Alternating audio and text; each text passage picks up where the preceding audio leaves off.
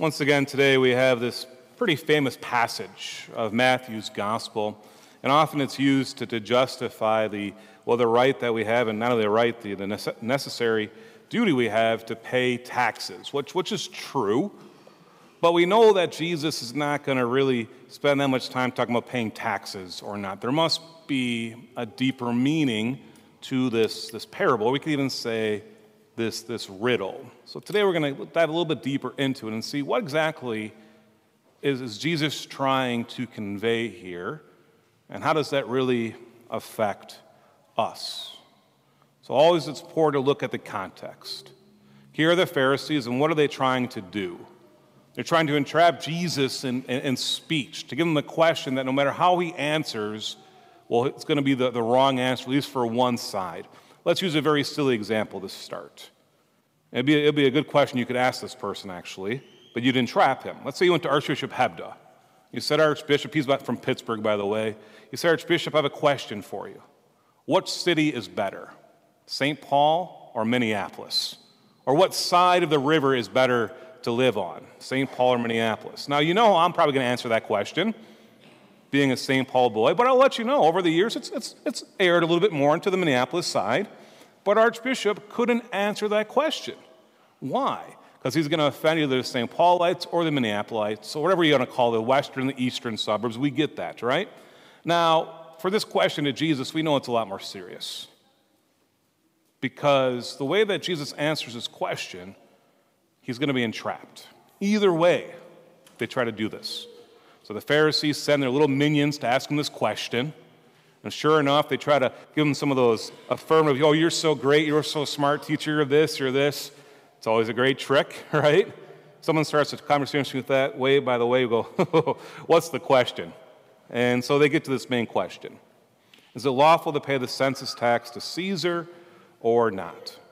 Now, if Jesus were to say straight up, yes, it's lawful, then he'd be known as a Roman sympathizer. That he's saying it's fine that the Romans have taken over this area, and the Roman Empire is coming in, and so the Jewish people would accuse him of being a Roman sympathizer. If he were to say no, then they would have said, well, now you want a rebellion against the Roman Empire. It's a lose-lose situation. But you see, their fatal flaw was they tried to entrap who? God. That's never a wise idea. We can't entrap God. He's a little smarter than we are. More than a little smarter, by the way. And so he answers in a most beautiful and brilliant way. He asks this question: show me the coin that pays the census tax. So they hand him this denarius. They hand him this Roman coin. And the next question is very important. Whose image is this, and whose inscription? And they replied, Caesar's. Let's take a little deeper look at that coin. So yes, on that coin would be the image of who? Well, at that time, it would be the image of Caesar Augustus Tiberius. We think of coins now like, okay, this is historic. But back then, it would be the image of the emperor of Rome, and that's Caesar Augustus Tiberius. But there's also an inscription. It says his name, but it also says this: son of the divine Augustus. Caesar Augustus Tiberius, son of the divine Augustus. So he is saying, Caesar Augustus Tiberius is saying what? That he is the Son of God. So right now we go, ho, ho, ho. One Son of God, Jesus Christ. And this is what Jesus is trying to show them, that we know that this Roman coin, if we actually believe that this person is the Son of God, means that now we're not a monotheistic people. We're not just believing in one God, but many different gods. And of course, this was something of the Roman Empire. But that's not it.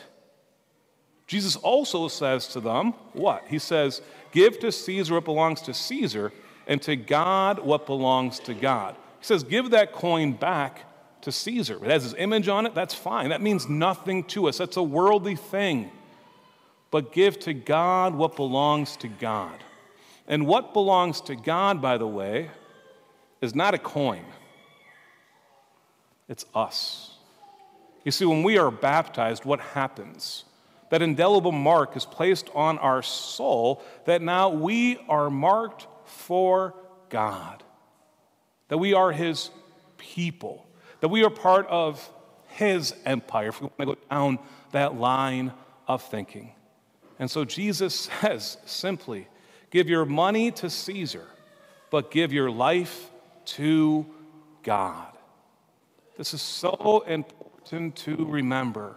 And I know it's something I've preached on over and over and over again, but we are not living for this world alone. We're not. Because this world comes to an end. We live for that eternal life, that eternal kingdom. And this is what Jesus is saying and answering this riddle. Give to Caesar, give to the world what belongs to the world, but give to God what belongs to God. What belongs to God is ourself. Who are we living for? How do we live our life?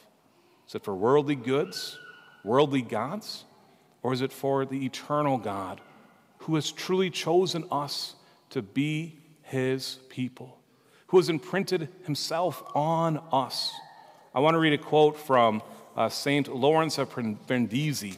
It's from the early 17th century, but I think it's so beautiful. This is what he says about this passage. To each, he says, must be given what belongs to him.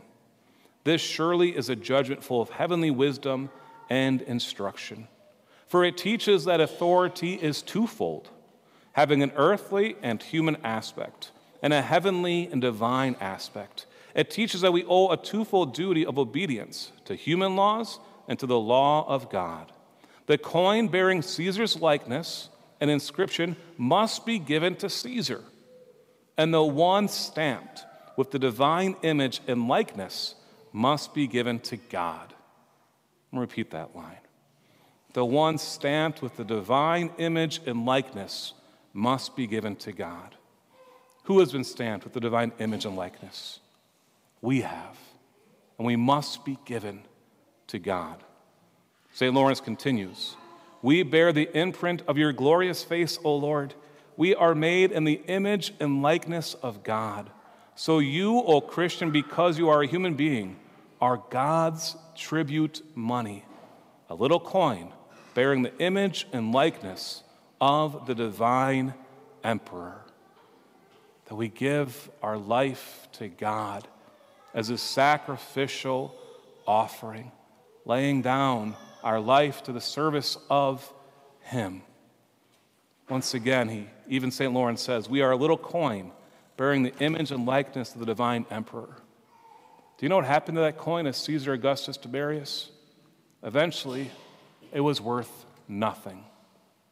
It couldn't be part of the currency anymore. A new emperor came and a new emperor went over and over and over again. But our coin, us giving our life to God, his tribute money, has no end. How beautiful that is. And so we give to God belongs to God. And in doing so, he gives us what? A kingdom that has no end.